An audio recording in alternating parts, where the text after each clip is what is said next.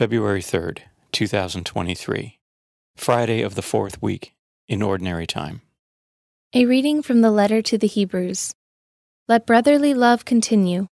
Do not neglect hospitality, for through it some have unknowingly entertained angels.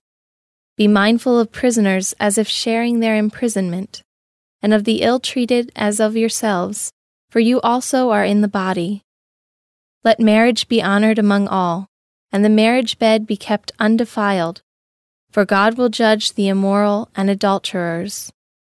Let your life be free from love of money, but be content with what you have. For he has said, I will never forsake you or abandon you. Thus we say with confidence, the Lord is my helper, and I will not be afraid. What can anyone do to me? Remember your leaders who spoke the word of God to you. Consider the outcome of their way of life and imitate their faith. Jesus Christ is the same yesterday, today, and forever. The word of the Lord. The responsorial psalm. The response is, The Lord is my light and my salvation. The Lord is my light and my salvation. Whom should I fear? The Lord is my life's refuge. Of whom should I be afraid?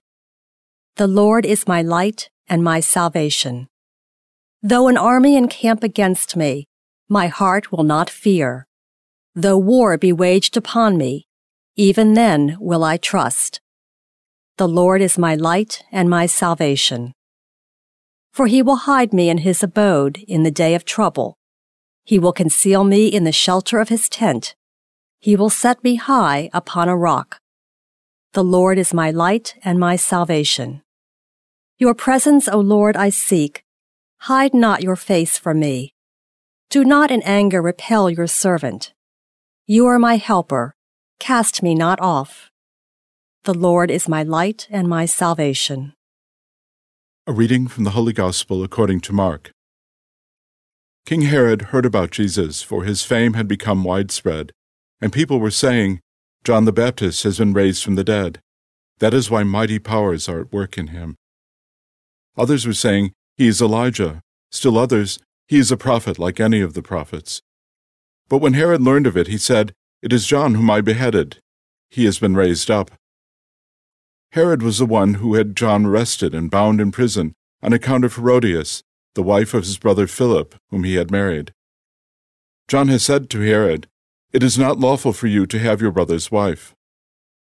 Herodias harbored a grudge against him and wanted to kill him, but was unable to do so.